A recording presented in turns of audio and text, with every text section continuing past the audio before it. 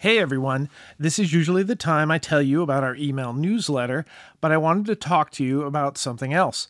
As of January 2023, It's All Journalism is hosted on Spotify's Megaphone platform, so you can subscribe to our podcast there, or you can continue subscribing, listening, or download new episodes of our podcast at Podcast One, Apple Podcasts, Stitcher, SoundCloud, Amazon Music, Audible, or just about anywhere you can find podcasts.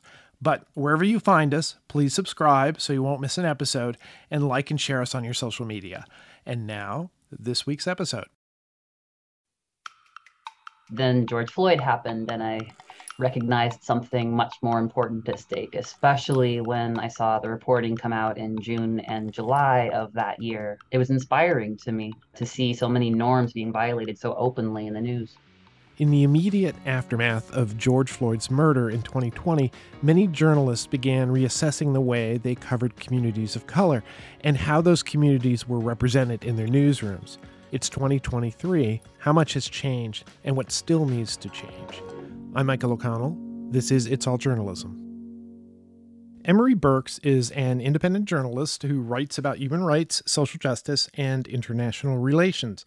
Emery recently interviewed 12 journalists as part of her master's degree work for the University of Missouri School of Journalism. The focus of the project was the media industry's racial reckoning in the aftermath of the murder of George Floyd. Emery, welcome to It's All Journalism. Thank you, Michael. It's a pleasure to be here with you. Yeah, it's a pleasure to be with you here as well. It's before we get into the project, which is really kind of fascinating. Tell me a little bit about yourself. What got you interested in journalism? Well, I've always wanted to be a writer, even as early as fourth grade. I was convinced I was going to be on the New York Times bestseller list before I was double digits old o'clock. But getting more specifically into nonfiction, that passion came more when I was in China. I lived in China for 10 years from 2008 to 2018, and working there as a teacher trainer and as a writer for a few different publications. Truth, I found, was something of a luxury in some cases. There are certain things that it was just not profitable to discuss openly, and that frustrated me to no end. That's part of the reason why I came back to the US, where I could pursue this. And it was only when I came back to the US to learn the American news industry that I found that actually there's a there's a limited amount of space for truth here too. So that's what I ended up focusing on, is where truth is not allowed and where truth is increasingly allowed in news reporting. It's kind of funny. We do a pretty good job of sort of deluding ourselves that we're better in many ways, and we are in some, but maybe we're not as where we should be, I guess, maybe is the best way to put it. We're not as true to the ideals of what we should be, I guess. I don't know. We're getting there. There are changes. We're striving forward. Going to another country that has a different system does a lot, I think, probably to give you a different perspective on your own country when you come back to it. How did you end up in China? What was it part of a program? Was it studies? Honestly, it was momentum. In high school and college, I studied Chinese largely just because some family friends pointed out that it's going to be the most spoken language in the world. And so I kept studying Chinese. And when I got to college, I was interested. So I kept studying everything Chinese. So literature, society, sociology, politics, history, economics, Japan too. But by that point, it seemed natural to go abroad. And the plan was to get 2 years in China, after which I'd be fluent in Chinese. Didn't exactly work that way because I fell in love with the city and the people and the area there. So stayed there for a good third of my life. Wow. And I imagine that did a lot to sort of affect your perspective on a lot of different things, one would think. So tell me about this project. How did this come about? Well, in 2020, I was getting ready to submit my master's thesis topic focusing on identity-based motivations for news consumption to help news marketers market better to news consumers.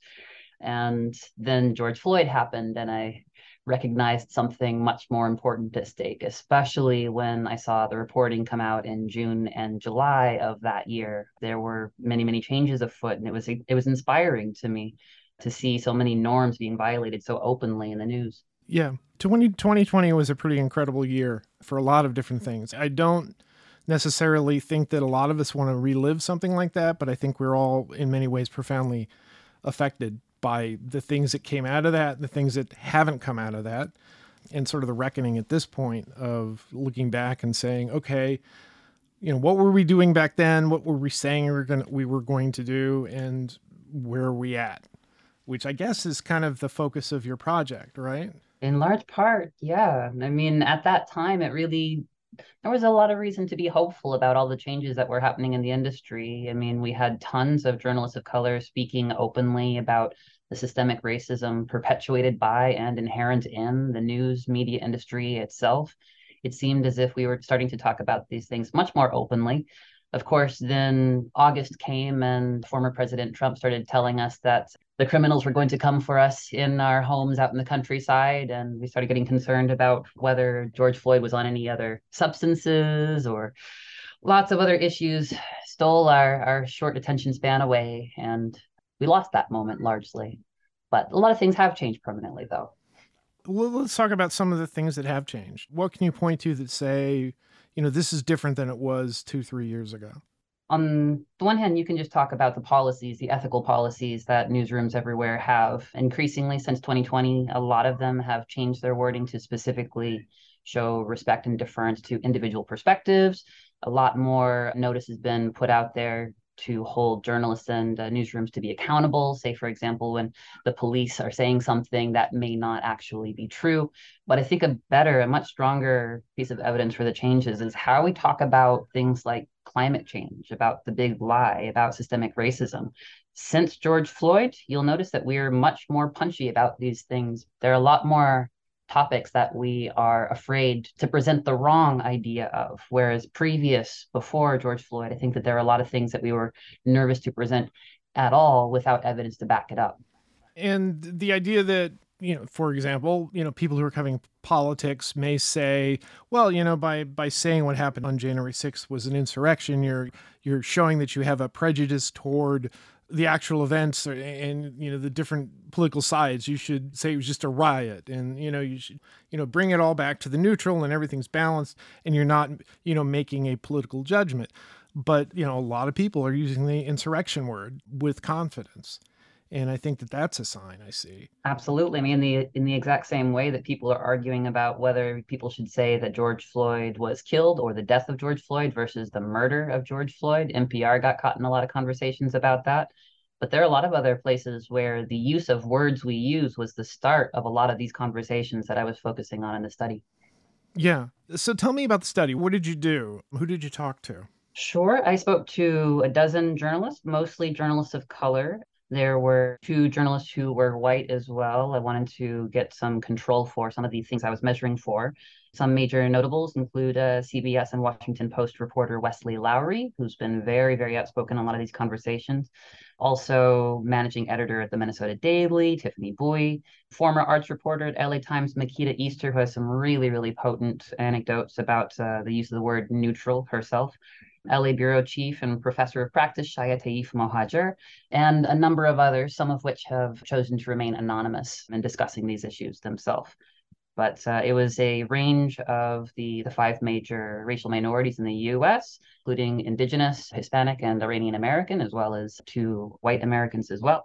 And I conducted some structured interviews with them over Zoom about their relationship to George Floyd, about the changes that were taking place in the industry, and in particular, how they were used to people talking about their professional responsibilities. It was really important to me to see how their bosses were telling them what their jobs were.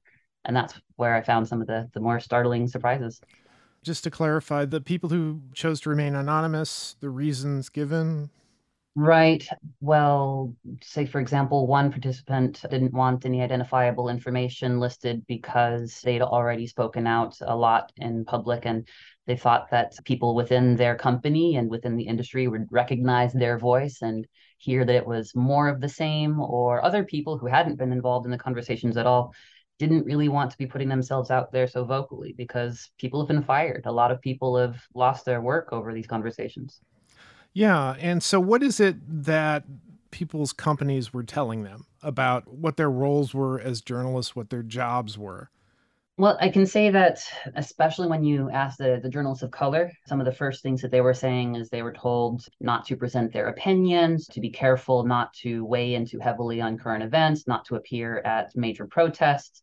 So, for example, some people got in trouble for attending Black Lives Matter protests. Some people got in trouble for calling comments of Trump's racist.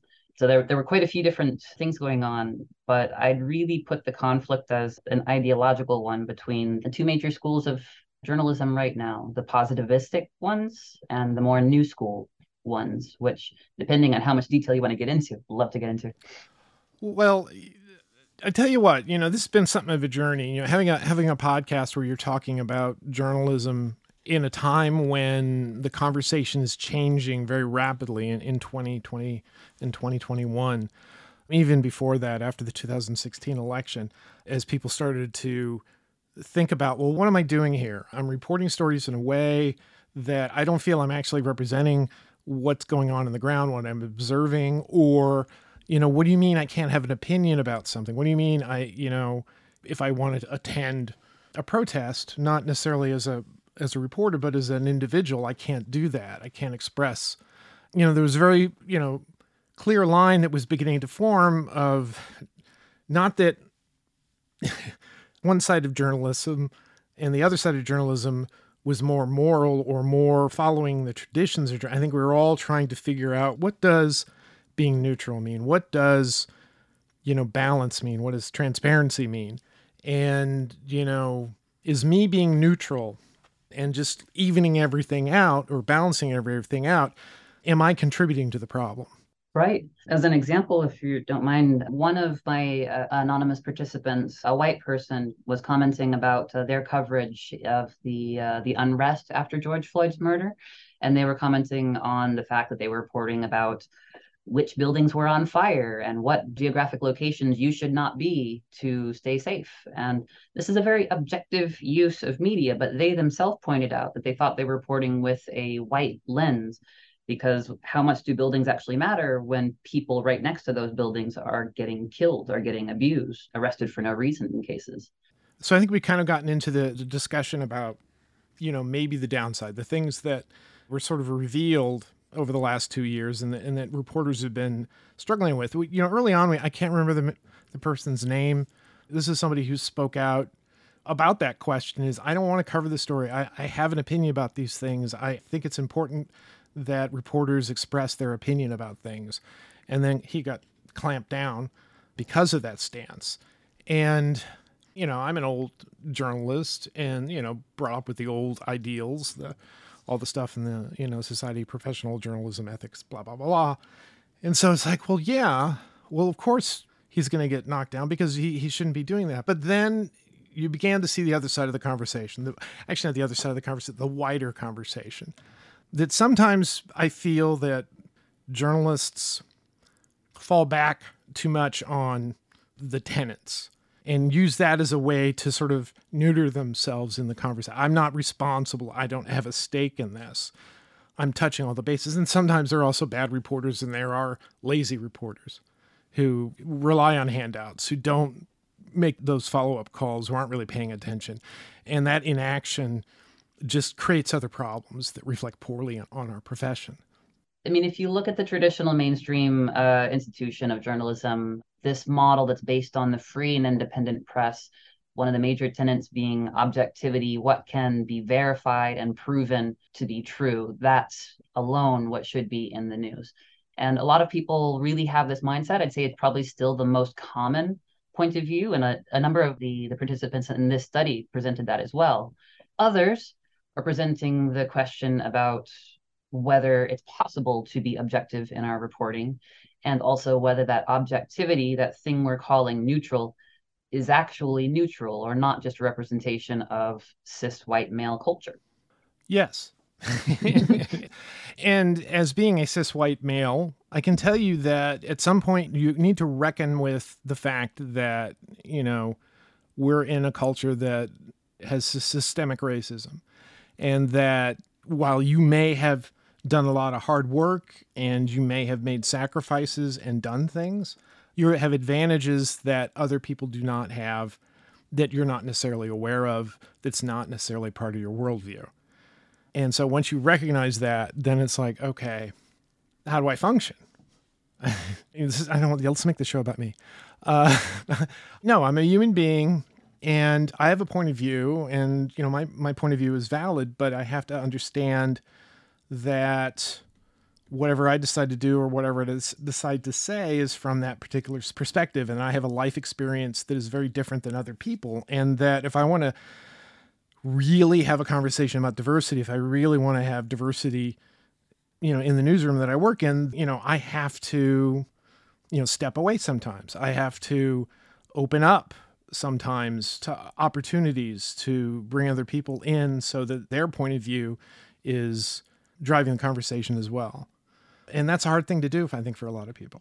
It really is. I think that it's tempting to say that the cis white male perspective is not valuable in this day and age, and that's not true. It remains critical and important to the greater social discourse, but it's not really in danger of being underrepresented anytime soon. I mean, this is a voice that's been out there, in strength for the majority of modern American history. And there are a lot of other voices that are very often underrepresented. And these voices, not only do we not hear them, but they carry the perspectives of the biases and the blindnesses that we ourselves might not be aware of. And so the voice of color tenet of critical race theory, for example, poses that underrepresented voices have an inherent value to them that should be represented in a freedom, democracy, loving environment, for the simple fact of the matter that it's worthwhile information that we're not getting otherwise. Yes. Where do we go from here, I guess? I think that it's really helpful to look at the way that the audience itself is changing right now. I mean, our news consumers are watching news on TikTok and Twitter and on their podcasts and all sorts of different places. And increasingly, they can't tell the difference between a news reporter and an influencer who's just on there.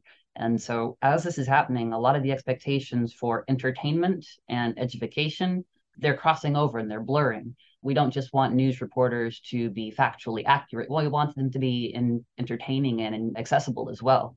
And same way the other way around, we don't want PewDiePie on YouTube to, just be funny. He should also take a stance every so often. And so as this happens, the answer is not this or that, but everything. We have to increasingly be comfortable meeting all of these needs. So, where do you think we're at? Do you see, I guess, a sort of movement forward in any way? I would say yes. I'm not positive the word forward is 100% explicitly the best one I would choose. It's more like 2 steps forward, 1 step diagonally, 87 steps in a circle, and then finishing, a couple steps ahead, maybe. I mean, we are moving forward. We are talking about Tyree Nichols in more progressive ways than we have before. The fact that this went so fast to trial, I think, is a direct result of how our conversations about these things have changed. And we're going to continue to do that as we move forward. But we have a really short attention span. It's really easy to get sidetracked, and it's really easy for people to get fed up with a story too and think that we're focusing too much on it and start feeding DeSantis's anti-woke sort of campaign. But there are some things that are happening that are helpful. I mean, we're going to get more diverse newsrooms just because we're moving in that direction. And that's not to say we don't need to try for that. We do really need to continue to try for that. But there are a lot of other things that we aren't necessarily going to get without deliberate effort. And say, for example, some of the big things that our participants end up saying that our newsrooms needed to do. Number one is newsrooms setting really clear, transparent goals for their organization and having really clear and consistent enforcement. A lot of people don't really make clear that they're publishing for democratic society or for human rights or for, equal justice. A lot of newsrooms are really nervous to say things like that because it does risk scaring off a lot of their donors, a lot of their financiers.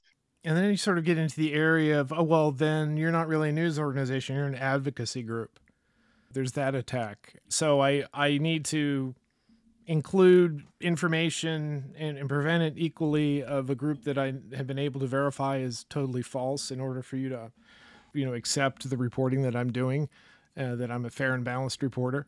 Balance. Just just like I need to get 85 different people who think that climate change is not a thing to be on my news show just to prove that I'm balanced as well. Yeah. What is a journalist to do? What should we be doing in our newsrooms in the way we cover things? What is it, do you think, is a good path for us to go forward? Right. The best thing a journalist individually can do is really push back when the newsroom is wanting to speed up the story, try and get the headline faster, try and get the quote punchier, by 6 a.m. so it's ready to go out for the morning news. I mean, a lot of our participants in the study ended up saying that they thought the entire economic model of the news industry was just pushing too fast, was trying too hard to get news on the paper without getting the context, without getting the backstory or finding second and third and fourth opinions. So I think a lot of it is challenging the editor to say, this is an important story, but so is this element, which we usually ignore. And that can be really challenging and really scary, I think, for a lot of journalists to do because they feel like they're shooting their shot and could get fired over it. I mean, the big thing that surprised me most from this study was that common amongst the journalists of color was a really persistent fear of getting fired, something that I did not report at all from any of my white participants, surprisingly. But it was also surprising to me how surprising this was because, of course, journalists of color have this fear of getting fired because they've been interacting in an environment where they've been forced to demonstrate their qualifications and their neutrality at every turn. But I will also add the 4 key things that participants ended up saying that newsrooms should be doing to better support our public. I mean, clear goals with consistent enforcement, yes, slowing down the pace of reporting, building a more pluralistic newsroom culture through, increased diversity, yes, but also a huge number would not let me escape without saying reckoning with the responsibility that the media industry has personally for perpetuating this harm. I mean, the way that LA Times and Kansas City Star have, not many newsrooms are going out there and saying, communities of color, we hurt you. I'm sorry. Here's what we're going to do so that we never do that again. Yeah. There's a willingness, I think, for a lot of people to want to change, to want to make things more, more accepting, more understandable, accessible and pluralistic. Yeah. Those big words, pluralistic. Yeah, use that in a sentence. No, I know what it means. Yeah, no, I think there's a willingness in a lot of people to continue the change. I think so too. I see this as the moral arc of our history. I mean, we're moving in this direction. I mean, you can tell this just by how we talk about gay marriage now versus in the 90s, oh my God. For example. Yeah. Don't ask, don't tell. Yeah, that's actually one of the things I point to in my, I know I'm a bit older than you, but I can see in the arc of my life how gay rights have changed. Are they perfect? Are they where they should be? 100% no. But I can look back and say, oh my God, I remember what it was. I see what it is now, and it is entirely different. And I could not imagine back then that people would think differently or they would behave differently. But they did. So people do change.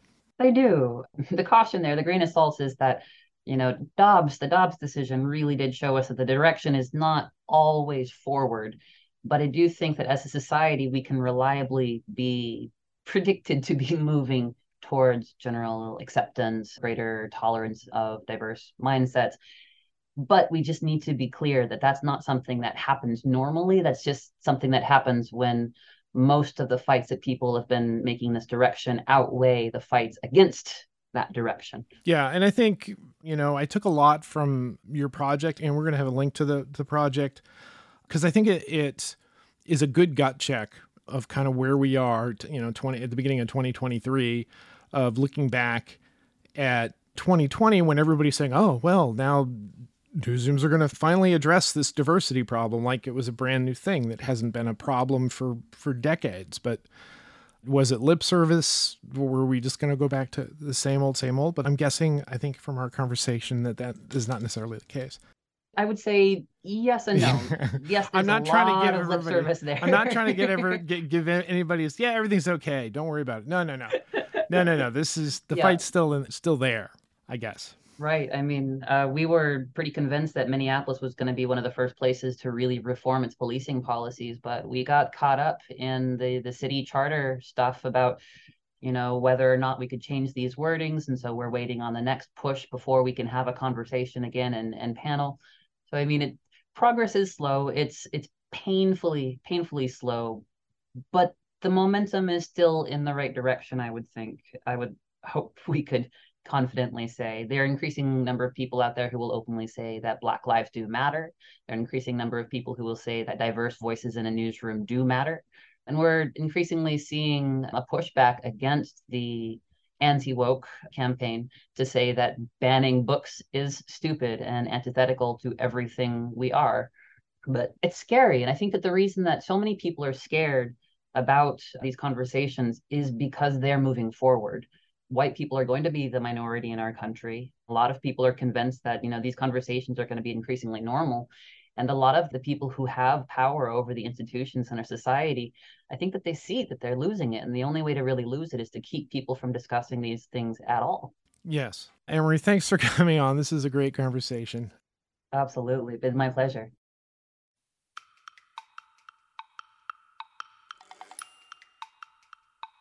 You've been listening to It's All Journalism, a weekly podcast about the people who make the news. You can find out more about us and download past episodes at itsalljournalism.com. While you're visiting our website, sign up for the It's All Journalism newsletter. You'll get all the latest info about our podcast, including episode notes and news about live events and upcoming interviews. Go to itsalljournalism.com to subscribe. Speaking of subscribing, you can subscribe to our podcast on Apple Podcasts, Podcast One, Spotify, SoundCloud, Google Play, and pretty much anywhere good podcasts are found. If you'd like to help us grow our podcast, like and share our episodes on social media. Look for us on Facebook, Instagram, and Twitter. It takes a lot of people to create an episode of It's All Journalism. Nicola Grisco produced this episode, Amber Healy wrote our web content, Nick Dupre wrote our theme music, Emilio Brust helped with our booking, Steph Thomas is our social media manager, and I'm your host, Michael O'Connell. Thanks for listening.